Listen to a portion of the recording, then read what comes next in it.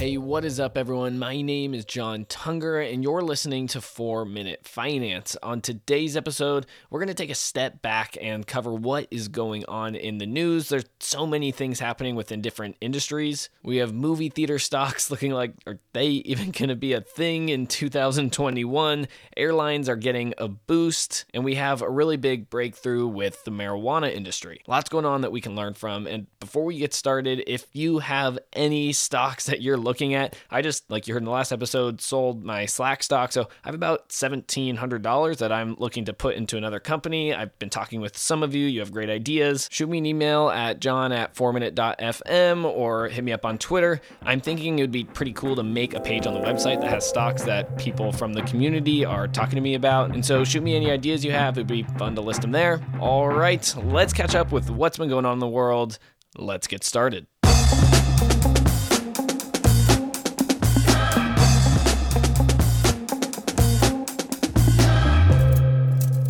It's Thursday, December 4th, and the market as a whole really hasn't moved too much in the last couple weeks, but we've seen really strong swings happen in specific industries. And yesterday, we saw movie theaters take a really big hit as Warner Brothers announced that for their entire 2021 movie slate, they are going to be releasing it on HBO Max and in theaters at the same exact time. So depending on how safe you're feeling with COVID-19, you can just stay at home and watch it on HBO Max, and in a lot of cases for free, so they're really just looking for a subscriber boost there, or you can go to the movies and have that outdoor movie experience. But man, what does this mean for movie theaters long term? I think a lot of people aren't going to be too incentivized to go to a theater and actually watch, but movie theaters are already having a hard time even before COVID-19. It seems like this could be the nail in the coffin for at least the widespread success for that industry. Like, I'm not saying that AMC is going to be going away for good, but are they ever going to see the same level of success that they did before COVID-19?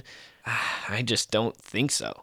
AMC is initially down 15% on this news. I mean, there's a glimmer of hope in that studios like Warner Brothers, they want those big blockbuster releases that happen in movie theaters. They make more money with those, at least in the short term. I think they're obviously hoping that the HBO Max play can be a better long-term play, but people like them and Disney still want the movie theater experience. I think I'm just looking at this from a long-term trends perspective. Will they ever hit that level of success for movie theaters again?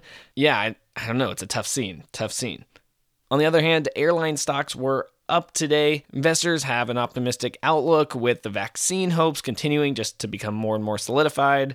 And Republicans and Democrats seem to be coming to an agreement, at least in terms of a short-term stimulus package that would actually give airlines around $20 billion in stimulus. And so obviously that is good for those airline companies. Is that good in general to keep supporting zombie companies that are just limping along? That's a whole other discussion. I think we need to let business kind of shake itself out and let the winners win and the losers lose. But for a lot of airline workers, that means that, hey, they probably get to keep their jobs. That's amazing news. If you opened up your stock app and actually saw news, if you're invested in like Delta or American Airlines, you would have seen news that airline companies actually let go of thousands of employees today. And then you saw that their stock is up and you're like, wait, what? How? They just let go of a bunch of employees and their stock is up? Well, actually for businesses, at least investors, they'll invest in a company when they let go of a lot of employees because that will mean that, at least in this case, they're going to save a lot of money that they're just burning every day trying to keep their company alive, and employees can be expensive from a business standpoint. And so when you combine that they're letting go of expenses, they're getting stimulus money, and vaccines are around the corner, overall people are saying their future outlook looks good. Let's invest. Well, it looks like the danger of investing in these stocks has gone down.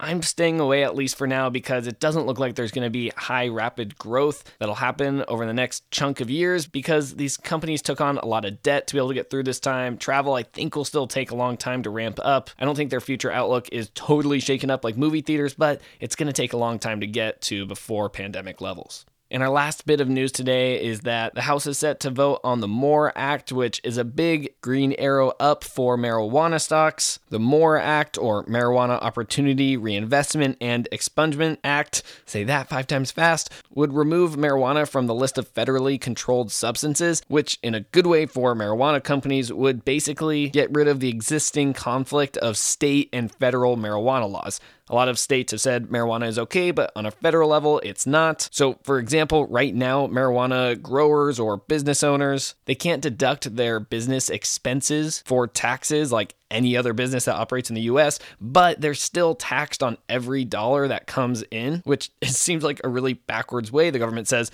well, hey, you can't deduct your expenses, but we still want your money for operating as a business. And this MORE Act would basically clear that up. Now, still, the Senate and Mitch McConnell, they're gonna shut this thing down. It's not gonna get through the Senate. But the big overall win here for the marijuana industry is that they're really only a couple years in for fighting for this type of regulation to be lifted, and they're seeing a lot of success for it to go through the House. That's a very good sign, and so investors are optimistic about the future of the industry, even though the MORE Act itself probably won't be passed in the House and the Senate. This means that for marijuana stocks, it'll get a boost up from this bill just on pure optimism sense, and there's also opportunity in the future for it to spike up when, in the next coming years, something like the MORE Act would actually be put through in the House and the Senate, and honestly, that's probably just a matter of time, but we're definitely still a couple years out. All right, thank you so much for listening. If you're waiting for a 4-Minute Finance hat from me, I just sent out a big batch, and so